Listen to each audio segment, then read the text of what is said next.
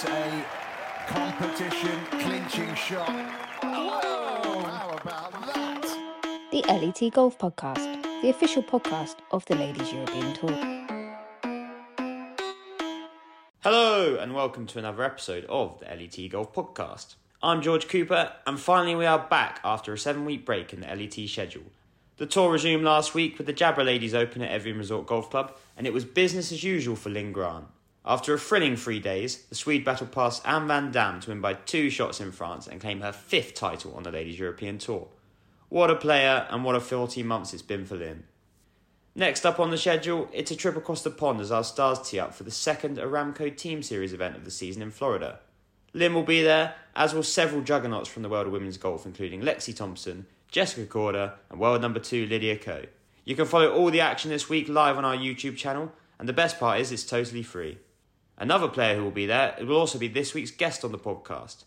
Johanna Gustavsson arrives at West Palm Beach as the defending team captain after she guided our team to victory in New York last year.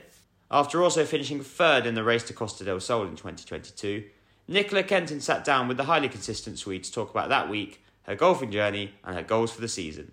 So without further ado, this is Johanna Gustavsson on the LET Golf Podcast. Johanna, how are you doing today? I'm doing good. It's been a good day with sunny day here in Sweden, so I've been out playing a bit this morning, yeah. Very nice. And how have you been doing over the break that we've had in the season? It's been good.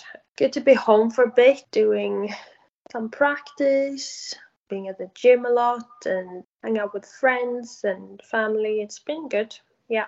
I was going to say, compared to last year where we had a lot of weeks on the road where you didn't get to spend as much time at home, has it kind of been nice to have this little break now? Yeah, it has. It has. It's been good, and I think it's going to help this summer that I got this time off. Obviously, last year it was just full on the whole time pretty much, and yeah, I think this extra little off season has been doing good for me. Yeah. And so on every podcast we speak to how people got into the game, and I know you got into kind of age 11.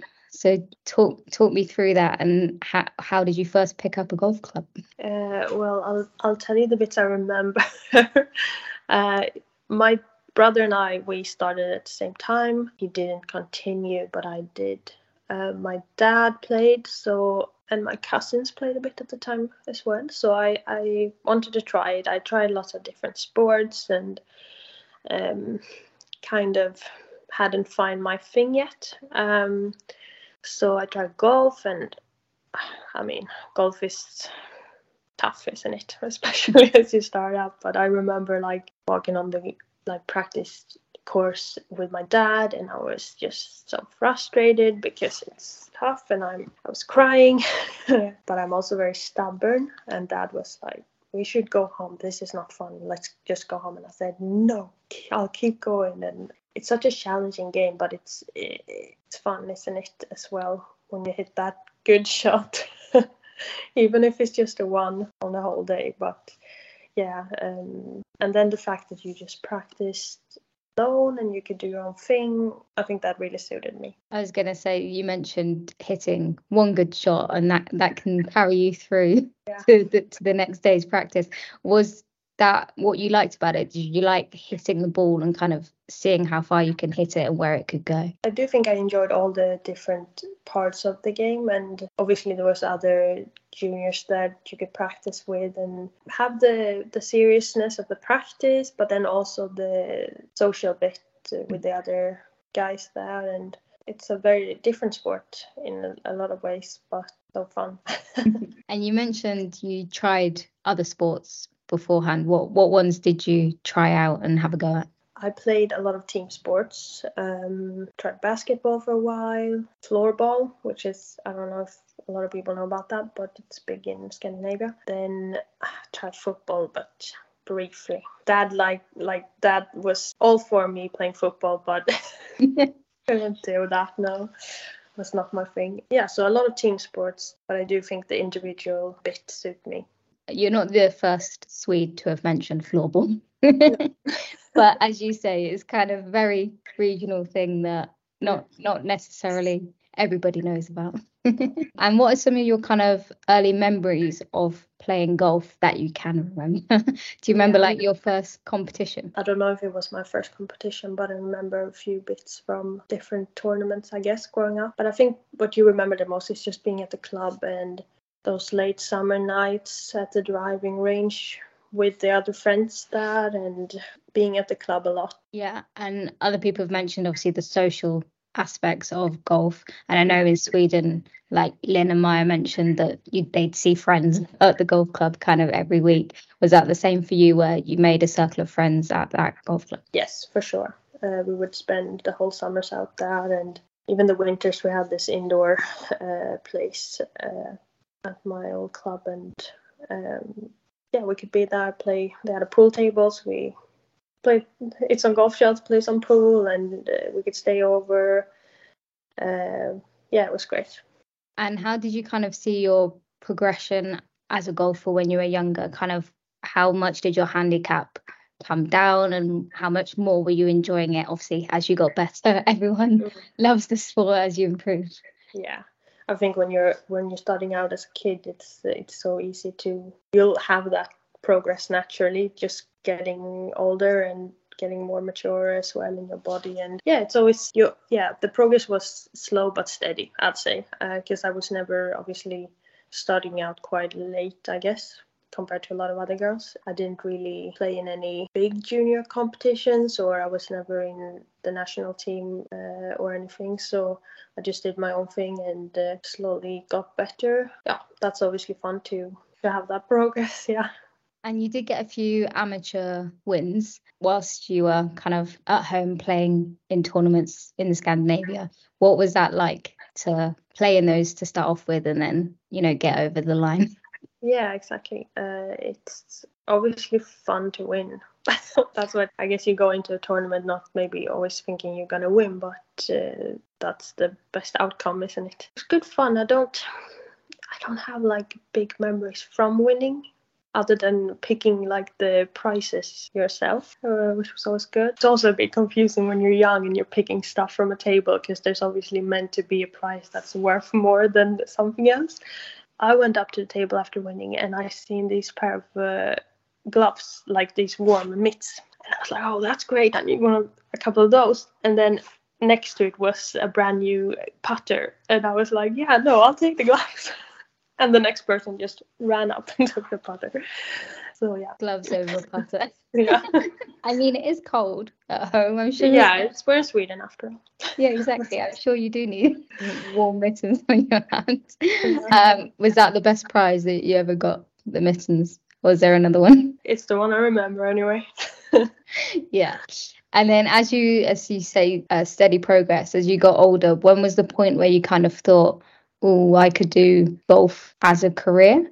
Was there a point where something switched in your brain, or, you suddenly realized, do I want to do this? Yeah, not being in the national team, and then there was other girls in my club that were better as juniors, so I didn't really think I was good enough for a long time, because that's kind of what I saw, and I didn't play on the best tour, on the best junior tour. I mean, I always worked hard and tried to get better, but I didn't really know, because I enjoyed it, not because I wanted to maybe make a living out of it. But then I finished school and I was 18 and I got a new coach, and I actually then started thinking maybe I can win on the Swedish tour, and maybe, if I just work hard and we'll just see what happens. And so I practiced very hard those years, and I did everything I could to get as good as I could. And I played on the Swedish tours, but I also worked in the winters nursery for a lot of years, just trying to finance the playing in the summers. So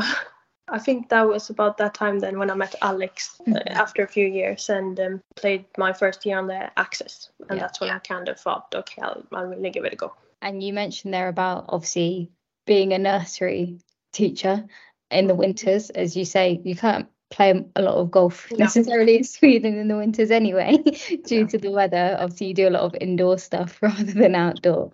What was that like, kind of, as you say, you used it to finance you, but was it also a thing, obviously you are kind of progressing your own skills and your own personal development at the same time by having such a social role as being in a nursery? I really enjoyed those years, even though it's a lot of hard work. I admire mostly women working in that field, and I had a great time, and I stayed at the same place because I jumped around a bit to different nurseries, but I stayed at one for a lot of years, and I had a really good time there. And obviously you feel a lot, you get closer to the kids, and it's good. They're always happy to see your face in the morning. But it was hard because I tried to practice at the same time, working a full-time job, and then going to the gym in the evenings and trying to get some practicing whenever I could. But I think it's been good as well, because I've really felt how it is to work really hard and still going to practice golf even when you're really tired, and I think it's good for the morale. Yeah. I was going to say, did it give you a sense of discipline? Because obviously you knew that you had to work between these hours, and so therefore you only had this much time to practice. Did that really help kind of with now as well, knowing that if you're tired after a tournament, for example, you're like, well, I know I can do this much practice in this much time? Yes, it did. And I definitely a lot of discipline. I learned a lot of discipline during those years. I don't know if it has that big of, I mean, I'm very disciplined still with the work that I do and the practice, but it's different now. I'm over 30 and my body is getting tired a lot easier as well. So I can't do as much practice as I did then, but instead now I'm very disciplined in when I actually do my practice, that it's good quality practice. And you mentioned playing on the Access Series. So I know you went to LET Q School beforehand. First of all, what was the decision in turning pro? Because obviously so many people do it in so many different ways. Some people do it at 18, some people do it after college, some people do it when the time is right. What was the point where obviously you'd got your new coach and you thought, oh, maybe I can give this a go? When did you decide that you were turning pro? Kind of after school. Because once again, it was this whole thing that I didn't think I was good enough to even go to college. It wasn't even in my mind really, and I didn't really want to study anymore anyway. So after school, I just turned professional, because then when I travel around in Sweden, I was like, I might as well make a little bit of money instead of, because I'm not going to college, basically. Mm-hmm. Me and Alexandra and our dads, we went to Morocco to play Q School because she had gone to college and she wanted to give it a go. And I was like, yeah, I'm going to go because I do want to play on the Access Tour and get, because the Nordic Golf Tour, the Swedish Pro Tour, was good, but there wasn't that many tournaments really. So I decided to go, and I didn't really go to get the card. Like I said, I didn't think I really had a chance, to be honest. I just went to get an Access category, which I did. And then that first year on Access, what was that like, learning to travel kind of all over Europe, obviously, instead of just in Scandinavia, and going to different tournaments and that kind of thing? It was good fun. I had a lot of friends that went as well from the Swedish tours that I traveled with in Sweden, and they went to the Access as well. So we had each other, and it was really fun to do that, and I obviously did a lot better than I thought as well. And it was a big learning curve. It was good to, just starting talking English on a regular basis really, and then meeting all the other girls. And obviously a lot of the girls that played the Access then are now on the main tour. And as you said, you did slightly better than you thought. You got a victory in 2015 in quite dramatic circumstances, to be honest. Talk us through that week. That was a crazy week, really. It was in Norway. I played really good that week, and I had a friend come over for the last round to caddy for me. It was obviously a playoff. That's the big thing about this story, the playoff. We had, I think it's a world record. I'm just gonna say it. It was a world record on the amount of playoff holes. We played 14 extra holes after the round was finished, and eventually I won 14th hole, but I had to dig deep for that one. I was going to say, what was that like? Because you essentially nearly played a whole nother round of golf again. But how much mental resilience does that take to, number one, know that you're in a playoff and know obviously what's at stake, but then to do it again and again and again? What was that like? it's tough, obviously, but at the same time, it's fun because in that situation, the worst thing that's going to happen is you're going to finish second. Mhm. So you have everything to win.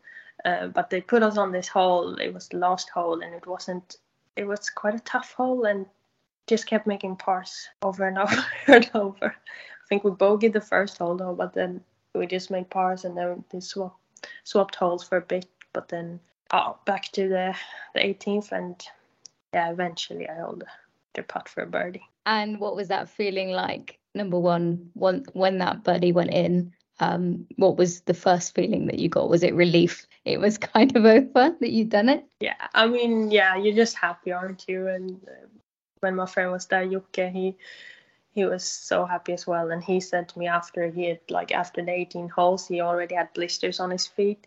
And he was like, oh, finally I can take my shoes off. But then okay, no, you have to walk actually 14 extra holes. So, but it feels like a proper win, that, because even if you won the amateur stuff when you're younger, this is bigger for sure. Yeah, I was going to say, how much more confidence did that give you to kind of spur you on and get your LET card, which obviously you ended up doing at the end of that season? Yeah, it was a big boost, obviously, to be able to do that. And then you were in a good position as well, so you just kept going. And the last event of that year in England at Stoke-by-Nayland, that's when Alex came and caddied for me as well, and we kind of started our relationship.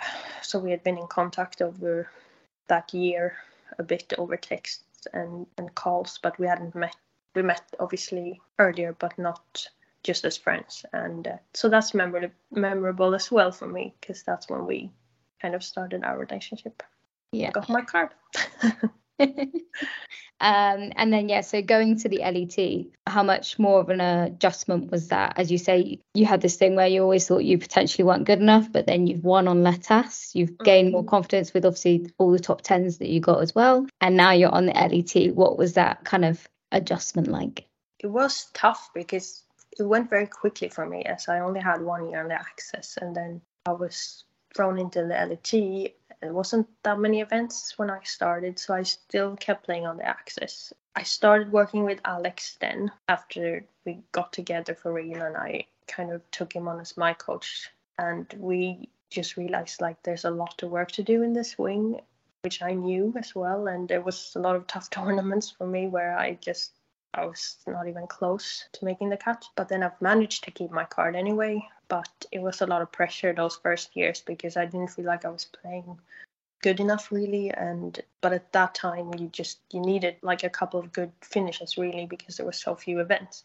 Mm-hmm. So I managed to hang on to the card. But we've been through the years obviously working very hard on the swing to get it more where I wanted, because I didn't really know that much about my swing or when we first met. So I've learned a lot. It was tough early on, I would say. You got your second win on the Access in Spain. But what was it like to kind of balance playing on Access on an LET? Was it really important to you that you did both of them so that you had the playing opportunities still, and you were still obviously doing really well on Access, getting a win a few years later? We did. A lot of us played both tours just because we didn't really know what was going on with the LET and the schedule. Very weak back then. So just to get the playing opportunities, a lot of the girls felt like it was important to keep their Access card and keep their LET card. And that was a bit stressful. And it was hard for me the first year when I decided not to go and play on the Access as well, because that's what you have to fall back on. But it worked out all right, because in the end, it's just traveling in Europe. The most stressful part was probably playing on the LET, I'd say. And then skip forward a couple of years to kind of COVID times, which obviously was strange because then the LET was going to have a big full schedule in 2020, and then obviously that got kind of cut in half due to not being able to play. But you still were able to play at tournaments once came back, and you made your appearance at AIG Women's Open. What was it like playing in a major, despite the fact that obviously it was slightly different to normal, with the fact we were still in COVID times and obviously there were restrictions? It was good fun to play at Troon, and my dad was with me to the Scottish, and then I think I qualified through the Scottish that year because they didn't have a qualifier because of COVID. And that was really fun. Dad wanted to definitely go to Troon.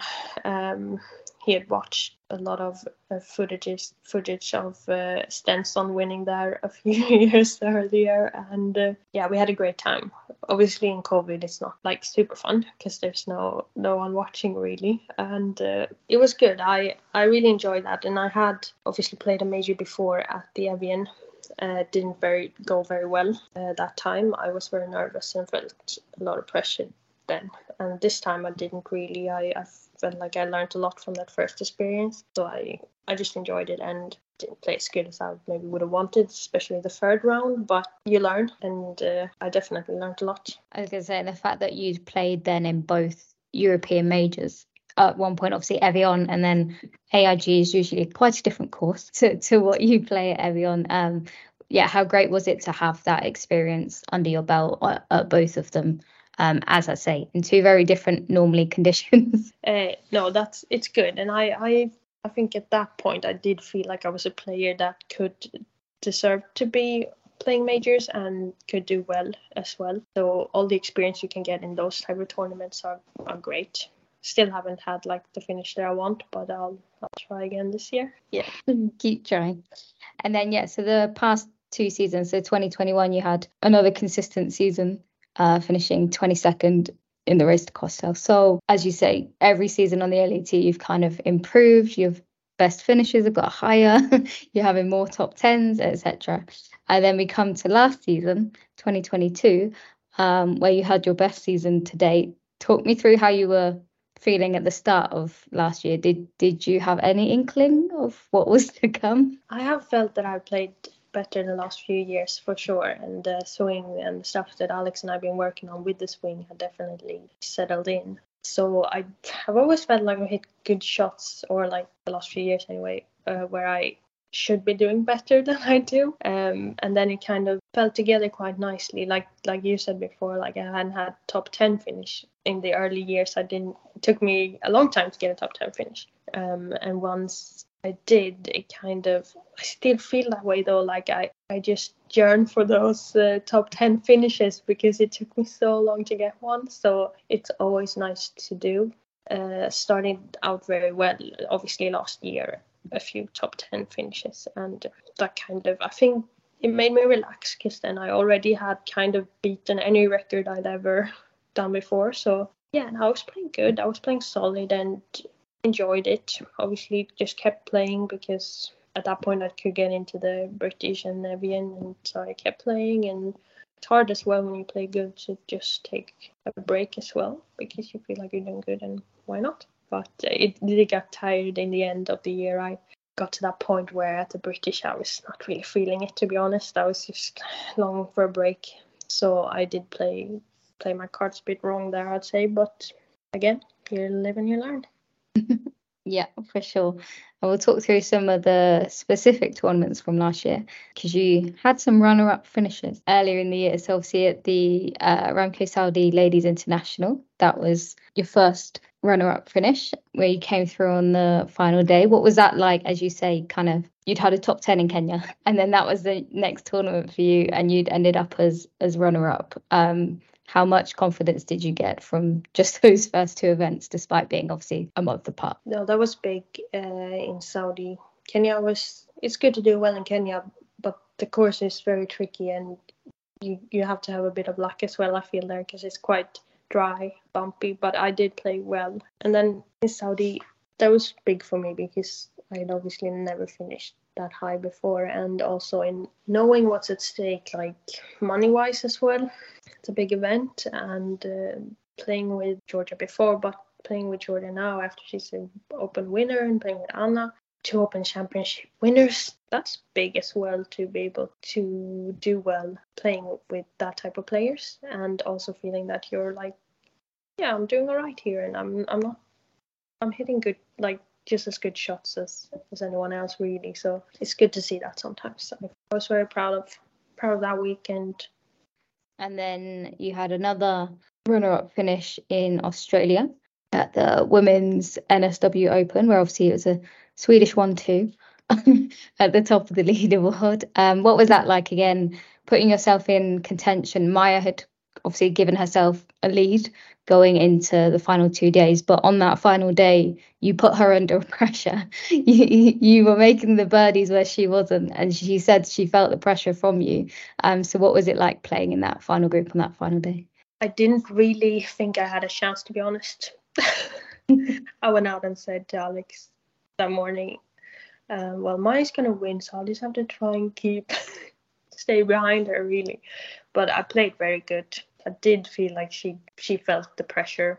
Then in the end, I kind of made a bogey and made a couple of bogeys, I think. So the last few holes, I think she was kind of quite relaxed. But I was obviously still trying to get that second, and a birdie on the last helped me get it. And I was very happy with that, to be honest. Like, there was the last event in a very long stretch for me as well, and I was going to get a few days off, which I was pretty much happier with just the days off than the actual second, to be honest. Yeah.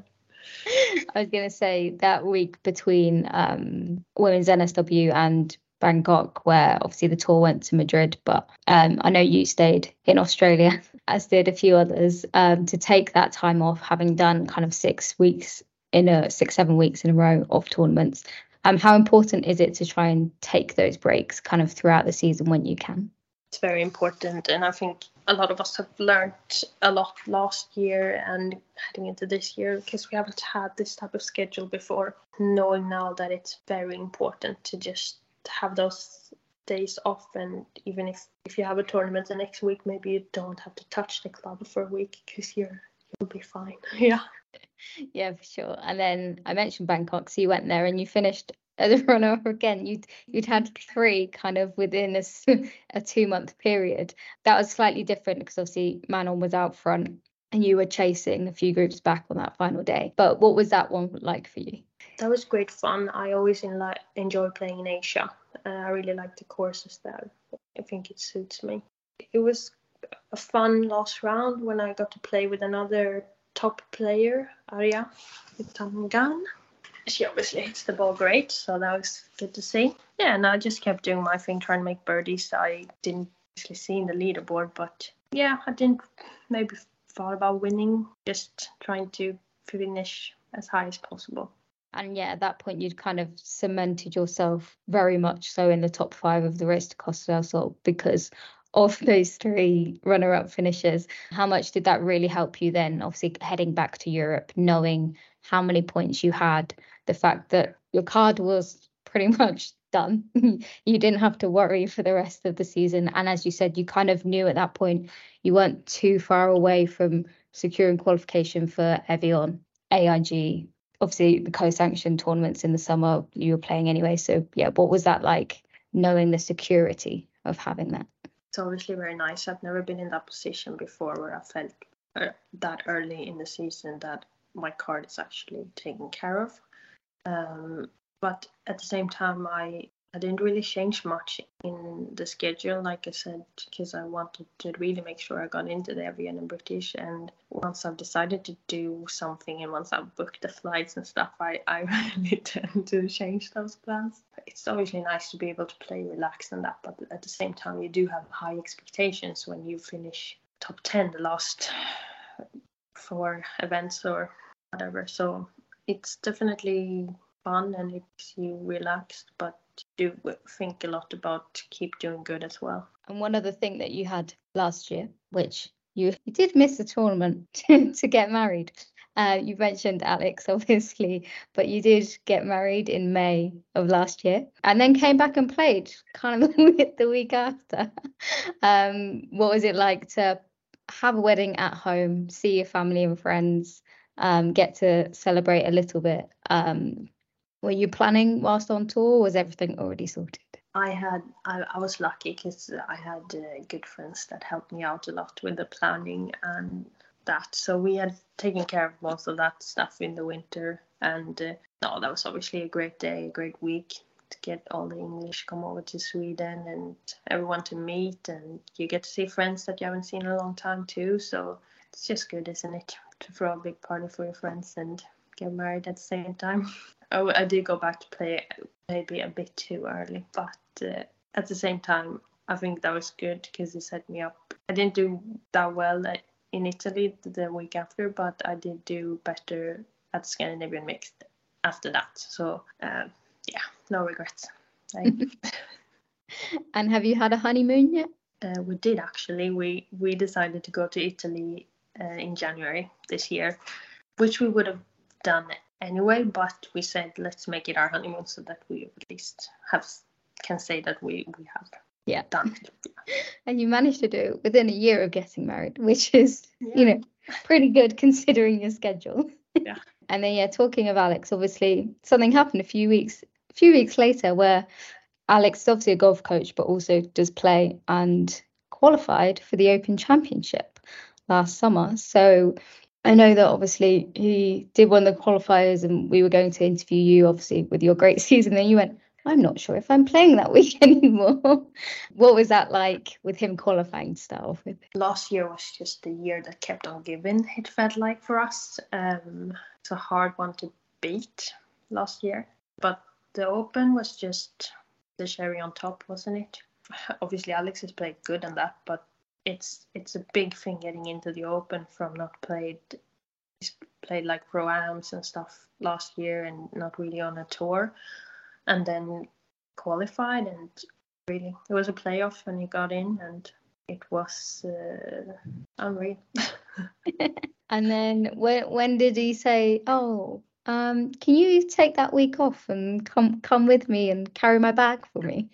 How did that come about?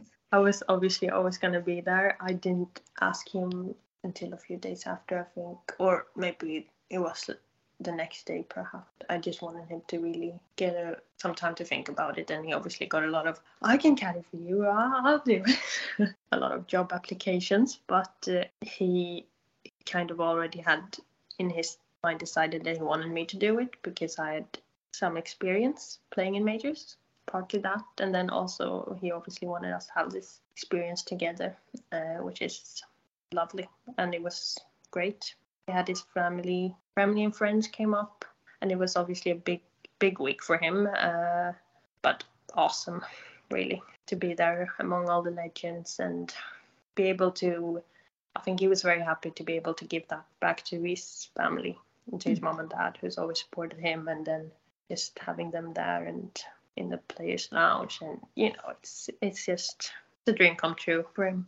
I think it shows what we can do together and how hard work can pay off, and just to share it. It's great. Yeah. And then the final thing from last year that we'll talk about is the reason we have you on this week. So obviously you were winning team captain at the Aramco Team Series New York, and we're heading into Florida this week. So talk me through those couple of days last year with Jess Carlson as one of your teammates and Caroline Lampert. What was that like to kind of get that victory? I remember being on the range with you when we weren't sure if another playoff was going to happen or not. Talk me through what you remember. The year that kept on giving, as we say. Unreal again to win one of the team events. Obviously good fun to win as a team. I haven't won on the tour on my own, but I imagine it feels something like this because it was great. I didn't play my best golf that week, but we all Jessica played great. She finished high, and we had a great amateur, Jenny, who played great as well. And Kara and I, we made a few birdies too, so we all contributed. But it's good fun to do it with friends, and Jessica is obviously a good friend, and Caro, she's a great girl, and obviously known her for a lot of years as well. It's special. And what is it like? Because obviously, as I've alluded to, you were one of the first teams to come in that day. I kept having to keep tabs on where you were. So obviously, you went for food and then were watching what was happening afterwards. And then, as I say, Johanna headed to the range because you never know what's going to happen in this situation. We'd seen many playoffs before in these events. So what were you thinking when you did head to the range? All three of you headed over there. I think we were quite nervous, or I was, because I had also had a lot of pain in my back that week. So I had Jessica rub me up with some Tiger Balm. in the back, and I was like, okay, I'll just have to go and hit some shots. Obviously hope not to get in a playoff, because it's even though I had a good record, it's I prefer not to. Especially when it's a team. I can't imagine how they feel, the girls who go out, because it's obviously you want to do well for your whole team, that situation. So I'm happy we didn't have to in the end. And then finally just kind of summing up last year as a whole, apart from the year that kept on giving. What lessons did you learn and are you taking forward from 2022? I'm saying that I'm gonna play less, but it's different this year because the schedule looks different. I am going to try to maybe skip a few tournaments, but I think it's hard because I do enjoy it. And I think I really learned a lot at the end of last year, because I obviously lost the joy a bit after playing so good, and then I was in third position for race Gustavsson, and I did feel a lot of pressure at the end to hang on to that third place. So that's why I've changed a lot of my goals this year, not being so result orientated and just trying to have a good mental game plan this year, with good routine, and just trying to stay focused throughout the year and not lose focus and focus on stuff that I can't really do anything about, which is what the other girls are doing. And then for the early bit of this year, how did you find the start of 2023? Not necessarily the start you would have wanted in Kenya. However, as you said, you were working on those different goals and changing things, and then obviously ended up with a top 10 in South Africa, and you've got 2 top 20s just outside in Saudi as well. So you have continue to show your consistency coming into this season. What was the start of the year like?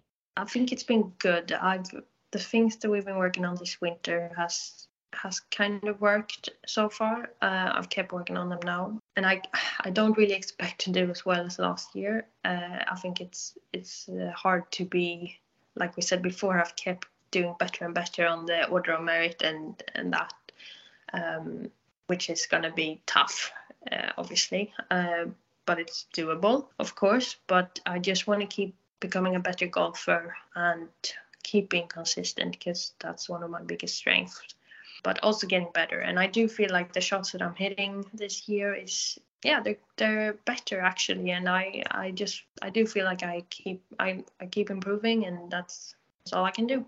Absolutely. Just a couple of questions about what you do outside of golf, because you always said you enjoy your time at home with family and friends, whether that's watching movies or doing other bits. For example, in this break, what have you been up to in terms of seeing family and friends and things outside of the golf course? I've gone to a lot of sports. I've seen a lot of hockey, ice hockey, because the local team has done good. I watched volleyball because the local girls have done good. So I try and go and see sports, and I watch some sports on TV. We enjoy that, and seeing friends, having them over for dinner, and gonna have a barbecue on Friday. Gonna see my family and play games. We like a good quiz, and we've been to London, Alex and I, to see his mom and dad and to go to some musicals. And his cousin was here last weekend from England with his girlfriend. So it's we just try and do stuff that we don't have time to do otherwise, and we like being home. We do. What musicals did you come and see over here? So we saw Les Miserables, really good. One of my top ones, actually. And then we saw Moulin Rouge. So we kept it French. Sticking with the theme. Yeah. It's like a mini honeymoon all over again. Yeah, exactly. It was good. And you mentioned a quiz there, that you like a quiz. So to finish this off, I do have a little quiz for you about, your time on the LET and LET Access series so far. So the first 2 questions is the same question, but one is LET and one is for Access. So we'll see how you do. So what is your lowest round on the LET? 8 under. Where did you do that? Do you know where you did it? I think last year at the Scottish. Yes, exactly. The 64 at the Trust Golf Women's Scottish Open in 2022, where you hadn't had the best first day, and then we're trying to make the cut, and you made it. Yeah, You I did was it with this round of 8 under. But the same question for Letas. So, what is your lowest round on the Access series? That's harder because that was, I want to say 7. It could be 6. But when I won, I think it was 6. I just shot 600, but I think I've shot. Yes, so it was a 63, and at that tournament, that is 7 under par. So you were correct in saying potentially 7. You are correct. And yeah, that was Ribera in 2019. Okay, so you've made 2 eagles in a round 3 times. Can you tell me the 3 times that you've done that? That's a hard no. I mean, I can give you a clue by saying they're all within the last calendar year. Well, that doesn't help at all, does it? I'm really bad at remembering stuff like this and like holes overall. But maybe Czech Republic? Evian? Nope. Well, no, I won't figure this out. This is the thing where I'm frantically checking your scorecard just to double check. So the one that you've done this year, you've done it this season. Really? The first round of the Joburg Ladies Open, where you did an eagle on the 1st and an eagle on the 8th. Yes, okay. So I kind of forgot about that because I didn't do very well. It was a colourful scorecard. Yeah. Exactly. We'll go with that. Yeah. And then last year you did it in your 64 at the Scottish, 2 eagles. And then the final one was a month later, KPMG Women's Irish Open. The first round you eagled 6 and you eagled 18. Then, so we've already mentioned your win in Spain. So at the Ribera Ladies Open in 2018, but how many shots did you win by? I know that I played bogey free for 3 rounds there. Maybe 5. 6. You weren't that far out. No, I didn't. I didn't want to say too much because I was going to say overestimate yourself, No. But you should have. And then the final one, as we mentioned, you got that bronze medal for Sweden at the European Golf Team Championships in the mixed event. But which countries got gold and silver? Iceland and then Scotland. GB, yeah. GB. It was. Maybe a Scottish player was in that team. Yes, Michelle might have been in that team. You might have been there. But yes, Iceland won gold, and then Great Britain got the silver, with Sweden getting the bronze, as you say, after an exciting playoff. But yeah, that's all today. So you didn't do too badly. Well, not too bad. We'll work on the eagles. Yeah, exactly. I need to remember that. But yeah, thank you very much for joining me today on the LET Golf Podcast. If you want to follow the LET Golf Podcast, follow us on Spotify, Apple and Google, or wherever you get your podcasts. Follow LET Golf on all our social channels, and we'll see you for another episode next week.